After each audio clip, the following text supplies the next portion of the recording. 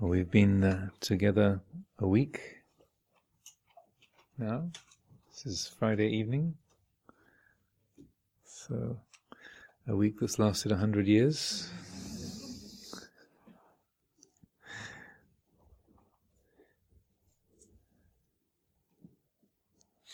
One of the questions, considerations that comes up a great deal is how we can take the different elements, the things that have been useful, meaningful during this retreat time, and how do we translate that into the other world. And because most of us are not going to be staying here at Amaravati forever. Some of us are, forever-ish. But most of those of us gathered here are going to be off to different environments, back to living in various towns and cities, back to various occupations, and living amongst people who are not keeping the 8 precepts, or even 5 precepts, or even 1 or 2 precepts. And outside of the situation where you have wonderful people preparing food for you, other people looking after your accommodations, and the world where we have to make decisions, where we have to take responsibility for actions, choices, comings and goings, and all of that.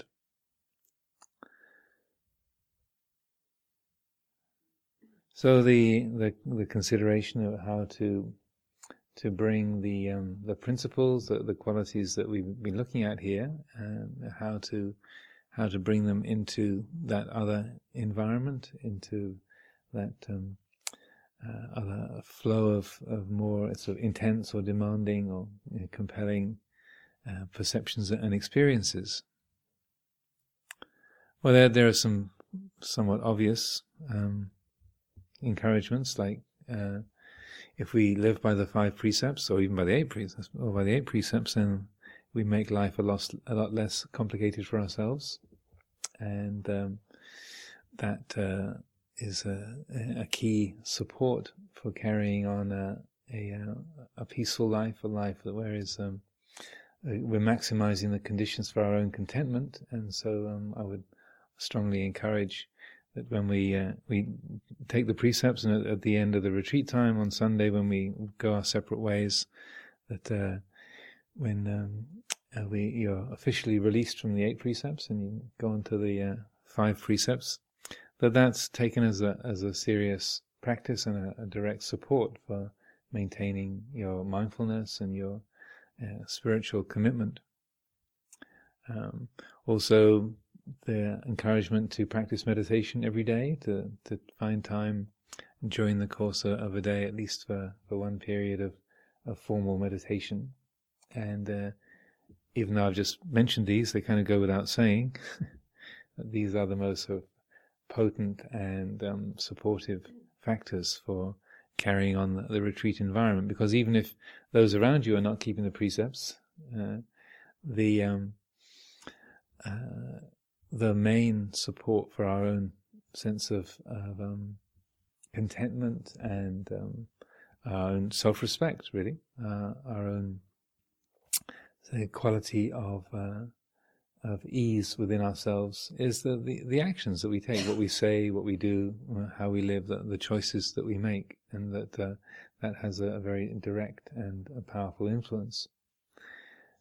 But alongside those supports of the formal practice, taking time to practice meditation in a formal way each day, to give yourself half an hour or an hour to sit still, to be quiet. The majority of your day, I suspect, does not allow that kind of solitude or quietness. And there's interactions with people. There's driving along roads. There's sitting on the underground in London, and sitting in an office with a few other people, or a lot of other people. those of you in open plan offices or working in institutions with many other folks around that you have to interact with, that you have to receive instructions from, or you have to give instructions to. We live in complex worlds, and so during those times, it's important to have supports for the practice that are really beneficial to us, and ways that we can help to sustain like an ongoing and steady, well-integrated mindfulness. Well, as you might have noticed, at least from my experience, and I think this is the case for most of us here, where we get lost most easily is in the realm of emotion. When we're excited by something, when we're afraid of something, when we're irritated by something or somebody, then that's where mindfulness is the kind of shortest half-life. That's where we lose the mindfulness most easily, is when there's a emotional surge of one kind or another, and so during this retreat time, this is something I've referred to somewhat, but I feel this is worth underscoring and really taking this in and using this opportunity that we have just in the last few days that we have together to strengthen and say highlight this aspect of Dhamma practice as being extraordinarily helpful and useful to us. It's like a really powerful skill. So in this respect, with any kind of emotion, the attention gets pulled towards the thing that is causing the emotion. So that if somebody says something that I find irritating or intimidating, I feel anxious or annoyed, then the attention goes to the person who just said that, and the mind starts to formulate a response or it gets swept up in that feeling of annoyance. And this is normal for us, right? This is something that makes us feel anxious or excited, that we see something or hear something that we're really interested in, and the mind goes towards that sound or that visual object. This is what emotions are designed to do. We lock on to that thing that is threatening to us, or is attractive to us, or is annoying to us, or that is triggering that intensity of feeling. So in this situation where we're living in a very benign environment, where people are encouraged to keep silence, we have a very well-established routine, we have a great quality of well-developed quality of mutual respect. So it's a very, very safe container, a very benign container here. It's a really good opportunity to look at emotional reactivity in a place of great security and safety, because you know that even though someone might be really annoyed with you, they're not actually going to hit you.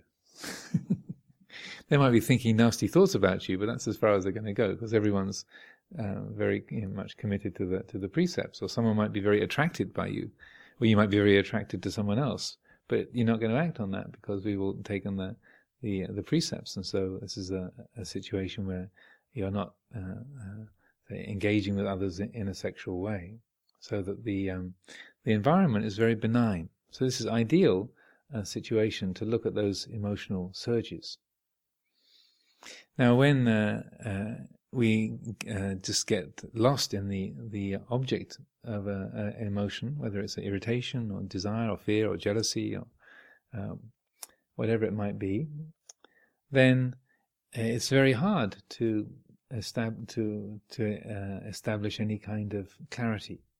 And so the most helpful thing to do to get to know emotion and to not be pulled in by that, not to get carried away by the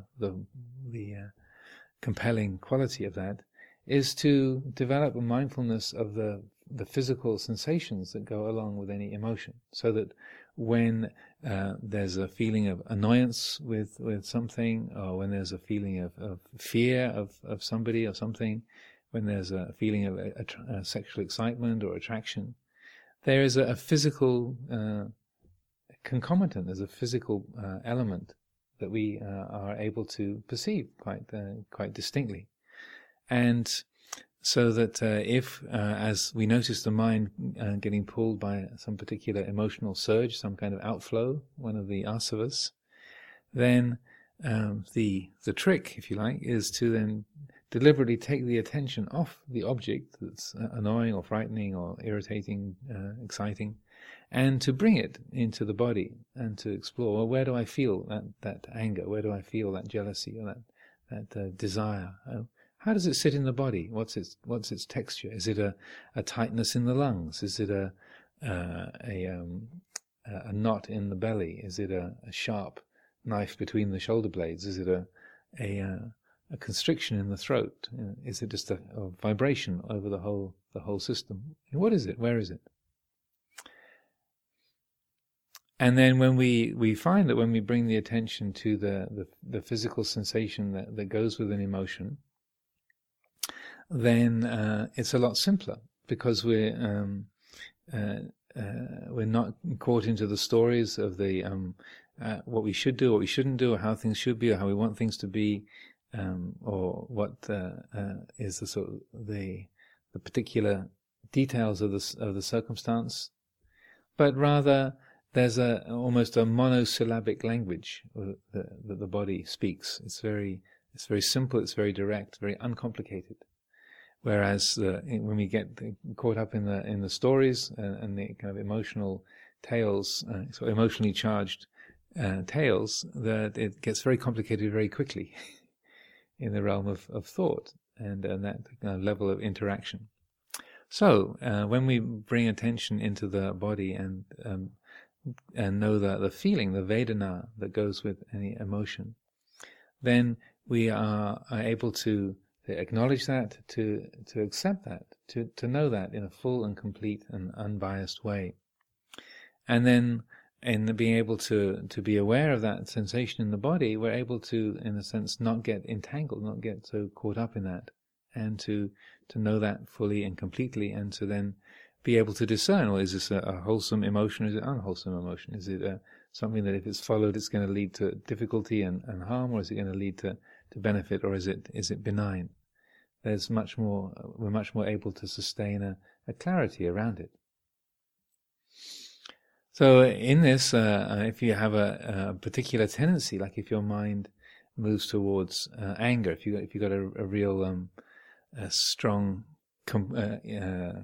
complainer in a committee, an expert complainer on your committee, and or if you got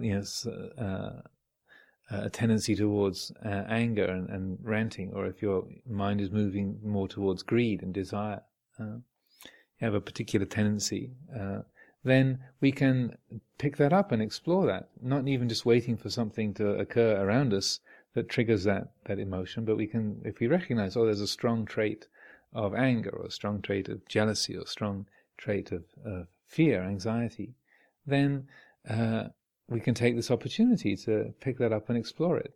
If the mind is prone towards self-criticism, and the object of your aversion is yourself, we can explore that same aversion and self-criticism. So this is a simple practice, but one that I found extraordinarily valuable myself, and really encourage it. So if there's a particular theme that you want to explore, you see in yourself, that we can take a period or several periods of meditation to deliberately invite that in. So for myself, I found that I was an extremely fear-conditioned character, that it was such a strong tendency in me that, and it's so pervasive, that I'd already been in the monastic life, been meditating for 7 or 8 years before I even noticed that was a tendency. Like, it was just so ever present, like the force of gravity. Like, I mean, did you wake up this morning and think, oh, gravity? I'm sure none of us thought that, because it's there every day. And it's the same every day. Oh, look, gravity's kind of really, we don't make any comment about it because it's the same all the time. And so we don't notice it. We never talk about it. So anxiety was like that for myself. It was just there all the time. So I never even noticed it. It was extraordinarily pervasive. And it was only after having been a monk for 6 or 7, 8 years that I began to see, oh, look at that. Whatever happens, I'm worried about it. This is my basic relationship to life is, if it exists, worry about it. So a basic mode of relationship to the universe is worry. Even the universe is it really going to expand forever, or is it going to reach a limit and collapse? This is a cause for concern. So, and this was an area that I found Luang Por Sumedho's advice extraordinarily helpful, because he was the one who really pointed out this kind of practice and how when the mind, say, moves towards worry or anxiety, then he said, look, he'd say, whatever emotion it would be, look to see where you find that in the body. And I would find it was always a tension in my gut, like a tightening in the solar plexus, in the abdomen. And so I decided to follow his advice and try to explore this, because I could see that this is so pervasive. It was such a strong habit that it was affecting everything in my world. And obviously, as a practicing Buddhist and as a monastic, you're in this business in order to end suffering. And I could see, well, I'm creating a lot of suffering for myself, very consistently and on a daily basis. So what I would do would be every morning during the morning sitting, I would set an intention, a clear and conscious intention. Okay, during the day today, whenever my mind moves towards anxiety, whether it's about something that somebody has said, or whether we're going to miss the plane, or whether it's about how many more things there are on my to-do list, whatever it might be, internal or external, coarse or fine, serious or trivial, whatever the mind moves towards and creates anxiety about, I will make the effort to take the attention off the object of anxiety and bring it into the body, and to notice the feelings in the body, and then to let the body consciously relax. So I would set the intention to do that in the morning each day, and then as the day unfolded, then I would just make that effort just to notice whenever I was getting anxious or caught up, worried in some way. Oh, look, there it goes again, and then to deliberately take the attention off the object, bring it into the body, and then sure enough, every time there's this knot down in my gut, and then using the breath, and particularly the qualities of the out breath, let the body relax and let go, and let the body soften. And one of the really interesting things in this practice is that when you let the body relax, and so that you are, allowing the physical attribute of that emotion to disperse, then I would ask the question, okay, now, what was it that I was worried about? And if you've ever done this, you'll have noticed that for a couple of seconds, you can't remember what it was. You have to reassemble the fret. It has to be put back together, because what was it that I was worried about? Oh yeah, right. And then you've put it back together again, and you've reignited the worry. But for a couple of seconds, it wasn't there. And that's extremely important, because what is very vividly clear at that moment is, if I'm not thinking about it, it's not a problem. You still might miss the plane, and there's still a number of things on the list of to do on the to-do list, but the problematicness of it has evaporated, right? And so that the relationship to the whole picture has shifted. So I carried this practice out and made this a sort of central feature of my efforts for about 2 or 3 years. That sort of made it my kind of main program. And at the end of that time, it really had changed an awful lot. And so the whole tendency of the mind to move towards that and to act in that on that basis had really radically shifted. So I'm not making any kind of claims to total enlightenment, but that reactive pattern of anxiety had really dissolved, and I saw that had really shifted. So that was very good news, and quite marvelous to see that it takes a lot of effort, but with effort we can pick up a reactive pattern like that, and to really work it through, and to let go of the causes of it, and to let that habit come to a natural end.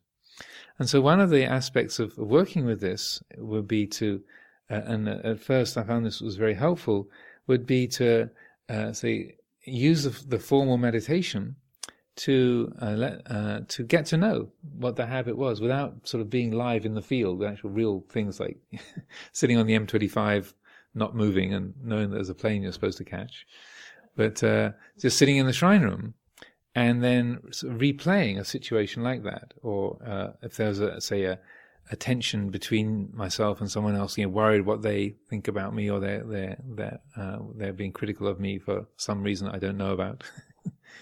And so I would let the mind be as quiet, as still as possible, and then deliberately remember a situation that was anxiety producing, or think of a memory, or imagine a situation that would trigger that sense of oh dear, so that whatever the emotion might be that you're looking to explore, anger or jealousy or indignation, self-criticism, fear, desire, to literally deliberately drop a seed in, to drop so that that in as a catalyst to trigger the emotion. So you let the mind be as quiet as possible, then you drop in that memory or that thought or that person's name that you're particularly averse to or obsessed with, and then watch the emotion arise.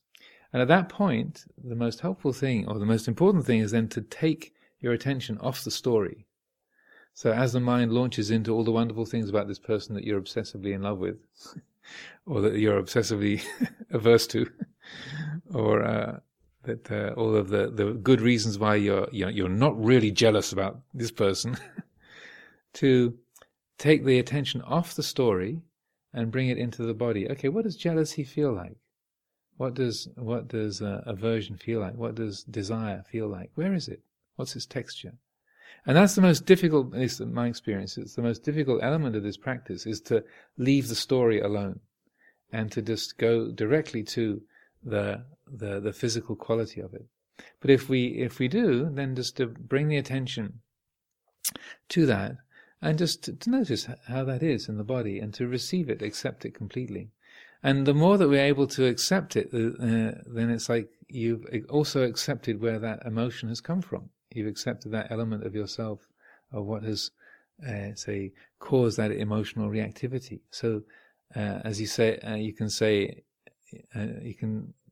how if you've drunk from the stream, you've also drunk from the source of the stream. That you've kind of imbibed, you've taken in where that's come from, as well as just having the sort of the physical sensation of it. You've also, to some degree, accepted the habits, the reactive patterns, the deep-rooted identification and loves and hates that have driven that thing, that are kind of sustaining that in your habit patterns. And the degree to which we can accept it and receive it and know it that just as it is, simply as an attribute of nature, then to that degree we're able to really integrate it and to no longer be caught up and carried away by that. So then with this kind of practice, to then allow it in, to let it be known in the body, and then just let it be sustained for a few minutes, and then consciously start to let it go, and to, again, using the out-breath to relax the body and to release that reactive pattern. And it can take you 10 seconds to trigger the emotion and 45 minutes for it to fade. Yeah, this is a very common experience, particularly if it's like something that's particularly exciting or upsetting or the mind's fixated on. But it's important to stay with it and just let it work through the system until it really has faded away to nothing, till the body's relaxed and the mind has returned to that quiet, spacious, open quality. And then in that, there's been a receiving of that whole cycle. You watch that feeling come into being. It's been born. You watched it do its thing and then fade away and reach its cessation, its nirodha. So we've been attentive to and generated the quality of loving kindness, acceptance for the whole cycle, so that then we are able to see, oh look, that whole thing came out of nothing and dissolved back into nothing. That's all it was. And that when we work with that in the safety of a retreat environment or the quietness of our own meditation space or our own shrine room, you know, where the other person is not there or the situation is not actually present, then we're in a way learning that skill in a very benign environment. And so then when you're in the living situation, back at the office or out on the M25 or wherever, that then when that same emotion is triggered in a live situation, then on a very fundamental level, you've trained yourself. Oh, I know what this is. I know this cycle. I know where this goes.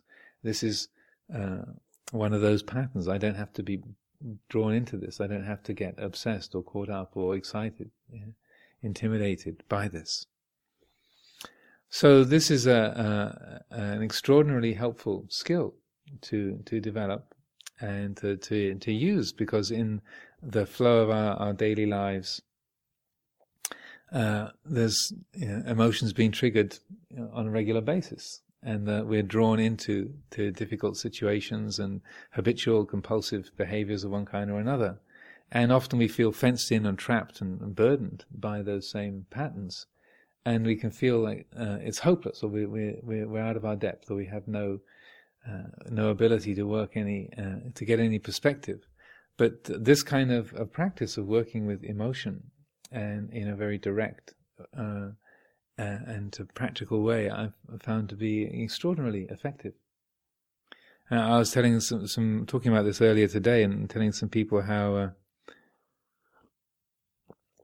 And I realized that my relationship to anxiety had changed a lot, but it came home to me in a most striking way when I did a walk through England in 1983 from Chithurst Monastery up to the newly opened Harnham Monastery up in Northumberland, and I wrote a book about it. And so I was extremely familiar with this. I've written the book and obviously had proofread it and knew the text inside out. And then about 25 years later, a couple of the people who we'd visited on the walk said, if you ever want to make an online edition of the book, then we'd be happy to help you prepare that. So, oh, thank you very much, very good. And so they did this whole text, and then they forwarded it to me, and so I was checking it, proofreading it to see if it would come out all right. And so I had to read the whole book again from beginning to end, and I hadn't read it for many, many years. And what was so startling and shocking was that every single page I was afraid of this. I was really worried about. I was really frightened because I thought, this is bizarre. It's like every page was riddled with fear, and I was worried about this and anxious about that and afraid of this and worried about that. There's page after page after page, and so part of me was thinking, I'm sure this wasn't here before. Well, where did all this come from? And the amazing thing was that not only had I written it, but I'd checked it, I'd proofread it, and I knew the text. I could recite whole chunks of the text, and I just hadn't noticed how riddled with fear it was, because that was normal. That was the world. And then looking at it 25 years later, it's like, gee, I was really a mess. Look at that.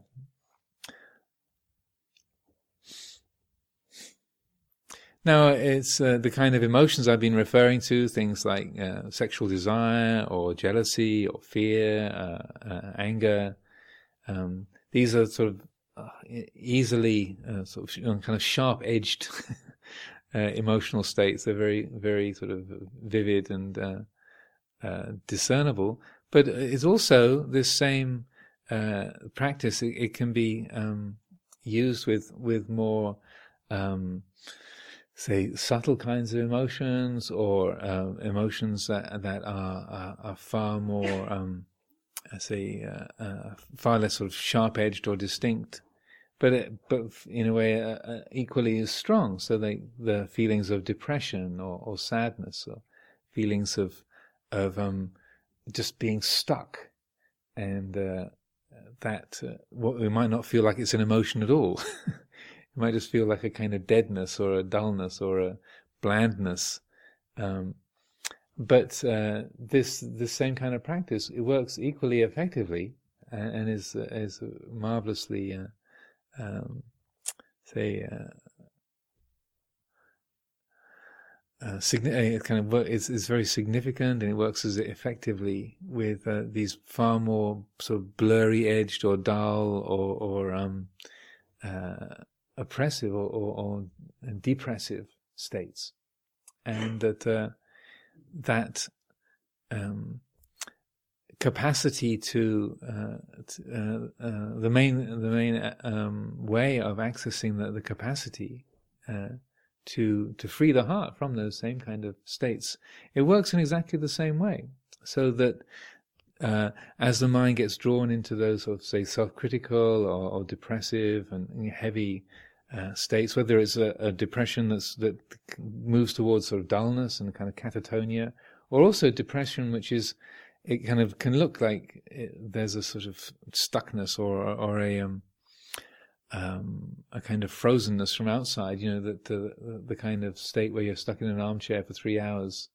But like in William Styron's very wonderful little book called Darkness Visible, where he talks about his own depression. William Styron was a famous novelist, wrote Sophie's Choice.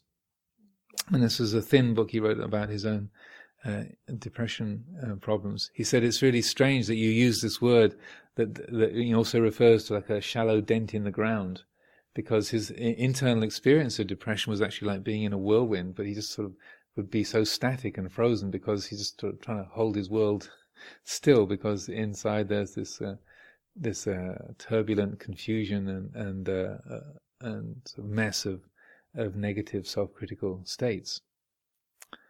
So whether these states are say they're felt in an intense way internally, or whether they're tremendously sort of dull or negative and prone towards, the mind moves towards sort of sleepiness and a heaviness. It works in exactly the same way. So just to be able to bring the attention to the physical sensation of it, and just to also, along with that, to use a simple kind of naming of what is present. So that's like this. I would say to myself, this is the feeling of fear. This is the feeling of anxiety. Or who's afraid and what's there to be afraid of? Even with the same kind of approach, you can say this is the feeling of stuckness. This is the feeling of heaviness. This is the dull, depressive, self-hatred feeling. It's like this. Here it is. And the degree to which that can be named, and there's a recognition of, this is the sensation of it. This is the experience of it. It feels like this.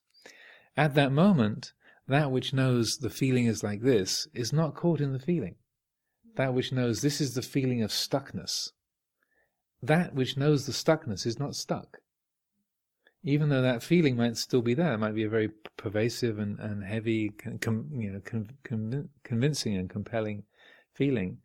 At that moment, I would suggest, and my own experience would be that to notice and to respect that. Oh yeah, look at that. That in this moment of the mind being, the feeling of being caught up in this or oppressed by this, that which knows the feeling of oppressedness is not actually oppressed. That makes sense? Yeah. So that when you're able to reflect, this is the feeling of stuckness, totally stuck. This is the feeling of there's no way out of this-ness. That's what this feeling is. At that moment, you're awakening the intuition that, this is a feeling, this is something that has a beginning and an end. It's not something that's absolutely real, it's not absolutely solid, it's not completely who and what I am.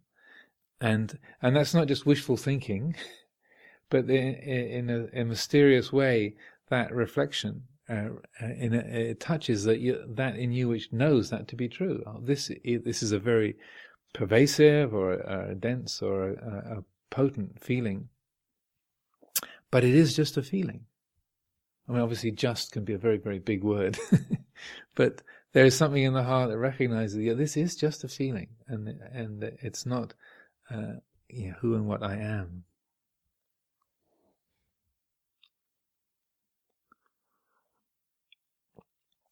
So if we develop this kind of practice and cultivate this way of handling emotional states, whether they're coarse or subtle, whether they're sharp-edged and active, or whether they are inclining us towards depressive or heavy states, wherever they've come from, in the same way that when we're able to really know them and receive them, then they're known to be patterns of a natural order, and so we're far more able to take them less personally, rather than thinking of them as my problem, or I've got this is what I am, this is me, this is mine. There's a shifting of perspective, so that we're able to see this is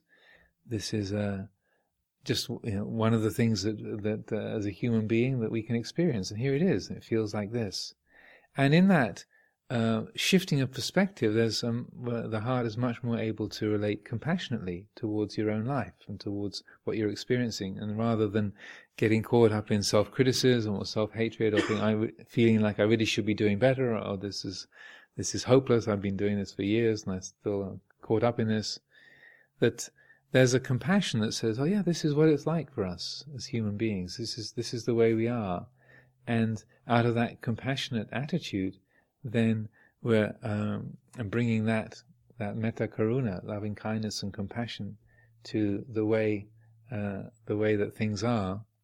Then we're at that very moment we're creating the causes for letting those habits end. We're not feeding those habits and recreating them.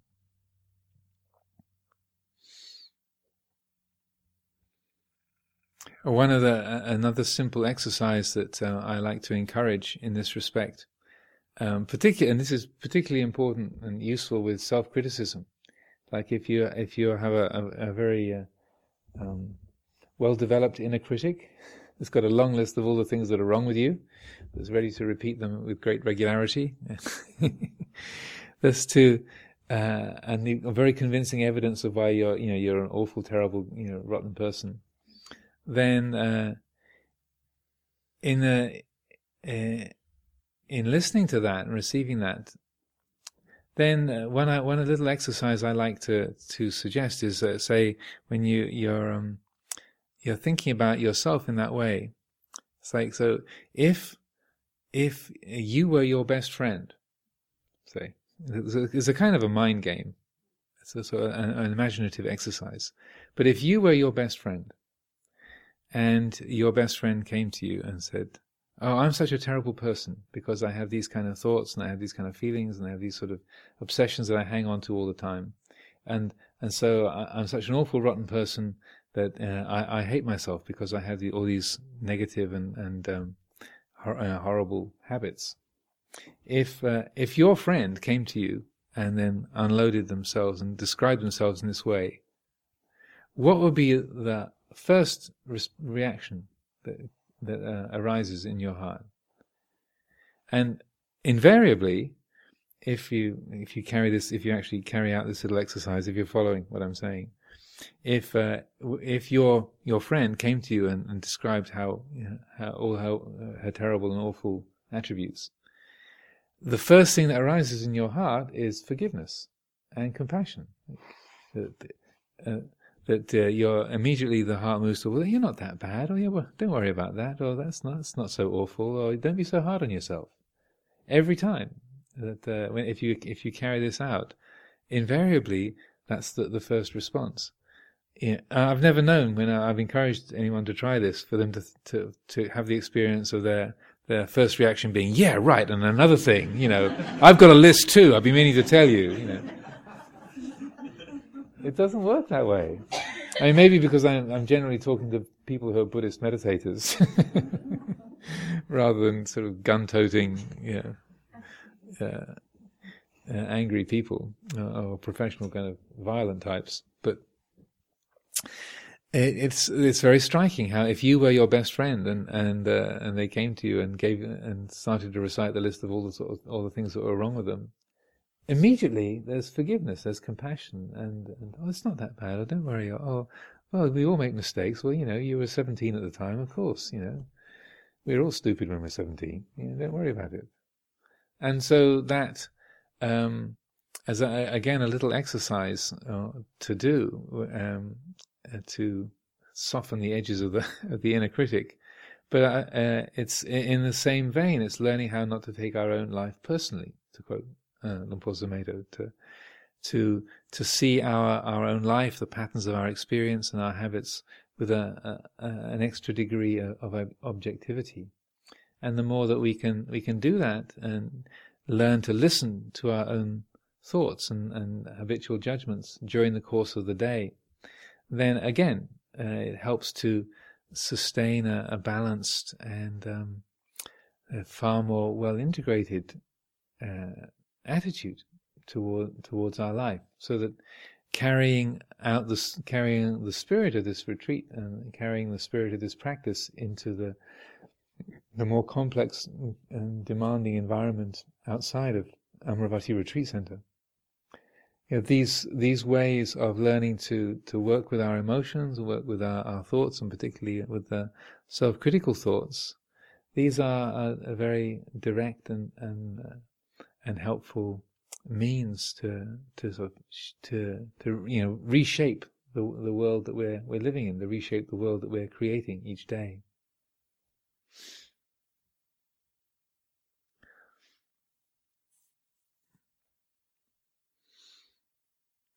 Another of the aspects, maybe the last thing to reflect on this evening, is that one of the reasons why you're able to keep so focused on the meditation, how you're able to commit so many hours to bringing attention to your mind and to training yourself, is because everybody else is here, right? And as the Buddha famously said when Ananda, in another of these not so Ananda scenarios, one of the most famous not so Ananda instances, where Ananda says, I think that spiritual friendship, Kalyana Mitta, is half of the holy life. And the implication being that Ananda thinks he's being generous, as saying 50%. He thinks that's a kind of generous estimate, that to say that half of the holy life is spiritual friendship, and which would seem to be a kind of say an optimistic statement, because of you'd think to say, well, keeping the precepts is a large proportion, or practicing meditation is a large proportion. So Ananda's saying at least half of the holy life is spiritual friendship, and the implication in the tone of it is that Ananda thinks he might be overstepping the mark and kind of overestimating how important spiritual friendship is. And then, to his surprise, the Buddha then says, well, not so, Ananda. It's not half the spiritual life. It's the whole of the holy life. Kalyana Mitta is the whole of the holy life. And then he goes on to point out that there's two different aspects to this. And in the Buddha, in a very beautiful and clever wordplay, the word Kalyana Mitta is made of two parts. Kalyana, which means wholesome or noble, good, and Mitta, which means friend. So he says having good friends, having spiritual friends and supportive companions, this is this is, say, the most important thing in terms of sustaining our spiritual efforts on the external level, but on an internal level, friendship with the holy, friendship with the wholesome. So it's not just having spiritual friends, but friendship with the spiritual. So internally, inclining towards the wholesome. That in a way that's the internal aspect of refuge in Sangha. That's that in us which loves the good, that in us which inclines towards the wholesome. That the Buddha said that this is also Kalyanamitta, is that friendship, befriending, and affinity with, affiliation with the holy, with the wholesome, in your own heart. That is also the kind of the core of the spiritual life. And so externally, it's having spiritual, noble spiritual companions, and internally, it's that inclination, the love of the good. The inclination towards the wholesome.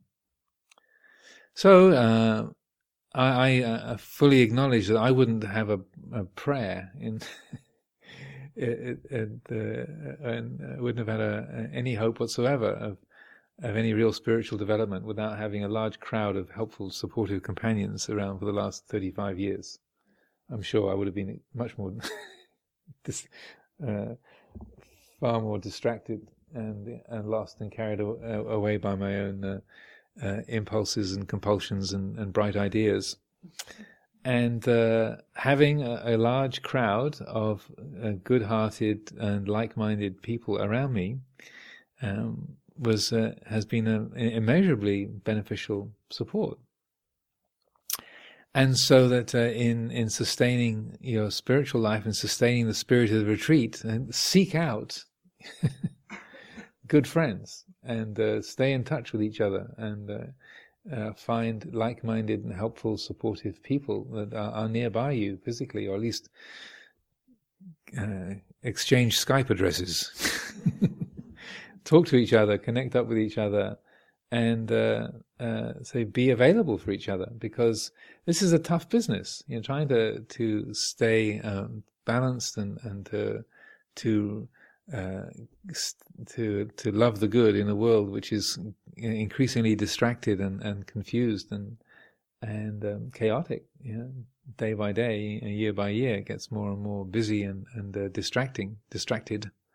So it's more and more important to stay close to and to spend time with like-minded people who also love the good and want to incline towards peacefulness and unselfishness, who really want to liberate the heart. So whatever ways you can, I encourage that kind of connecting with and giving time and attention to your spiritual friends.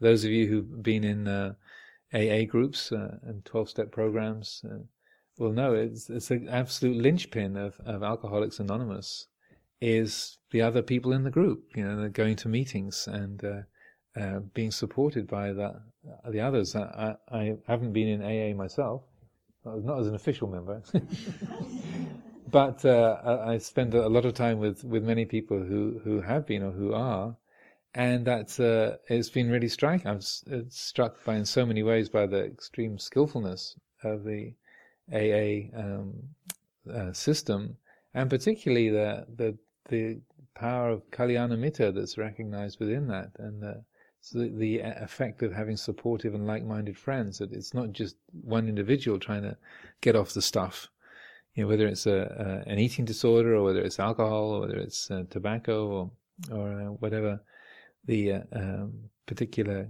obsession or compulsion might be. Being around like-minded people who have similar issues and going through the same difficulties, it's an enormous benefit. It's an incredibly powerful support. And so I would really recommend, as not looking down on the spiritual friendship, or not belittling the power of having like-minded companions, making the effort to be around like-minded and supportive people, because it's easy for all of us to get distracted, to get lost, get carried away. And I'm not kidding. I'm not just sort of speaking lightly. That if I had come across the Buddha's teachings and come across Buddhist meditation, and I hadn't had the sangha of Ajahn Chah's disciples, if I'd been trying to sort of make it on my own, living in London, I would have probably lasted a couple of weeks, before getting pulled off on some sidetrack, and so I feel incredibly grateful to immeasurably grateful to the spiritual companions and support that I've had over the years, and I feel that's something to really respect and to make effort with, because also not only do you receive benefit from the efforts of your Kalyana Mitta, but they are also benefited by you, even when you think that you're struggling miserably. I mean, how many times have you sort of come to a meditation hall and thought, "Whoa, I'm in a real mess, and my mind's all over the place." But well, everyone else is really. They all look so peaceful and composed. But I guess I should carry on, and so that you carry on putting effort into it because of the commitment and strength of the people around you. And at the same time, they're all thinking, well, my mind's a mess and I'm all over the place, but he's really, look, he looks so peaceful, so calm, he's so composed. And we're all thinking that. And so we're all sort of buoying each other up, and helping each other along, whereas, and it's that we don't. I'm sure none of you are sitting here thinking, "I'm giving what a wonderful thing! I'm giving such a good example to everybody around me." We don't think that, right? Maybe some of you do. My guess would be that none of us are thinking how much I'm helping everybody else by the fact that I'm sitting here, dealing with a whole stream of unskillful thoughts. But we are, and that the efforts that we're making, even though we might have a very negative impression of that, is helping other people. We're providing a supportive presence for others, and that's a gift. That's a very lovely gift that we can offer, and not to be sneezed at, not to be belittled or ignored. So, in terms of carrying on the spirit of the retreat, I would urge that sort of creative development of Kalyana Mitta, and to find ways to support each other and to join together and to fulfill your own aspirations, to sort of help you encourage each other in developing the good, because not to sort of be condemnatory about society in general, but even good-hearted people spend an incredible amount of time on completely pointless things. That it's just how much time can we waste just having conversations about home improvements and past holidays, next year's holidays, what's on the television, just endless trivia that innocent enough, harmless enough, but do we really need to be concerned, or do we really need to spend our time just caught up in all of that? And really crucial and potent elements of our lives are just being overlooked or ignored, and so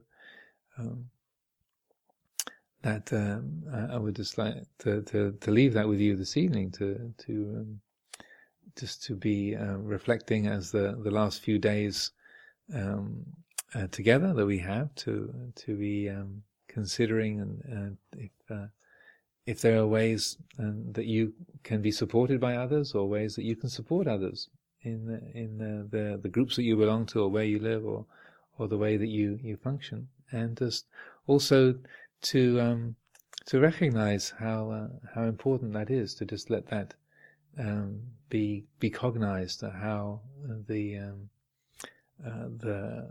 so many of the important lessons that we learn, the spiritual qualities that we develop, has arisen because of our spiritual companions, and that in a way to acknowledge and cultivate the sense of gratitude for the blessings that we've received from everybody who's here, and those who've helped us along the way. So I offer those thoughts for reflection this evening.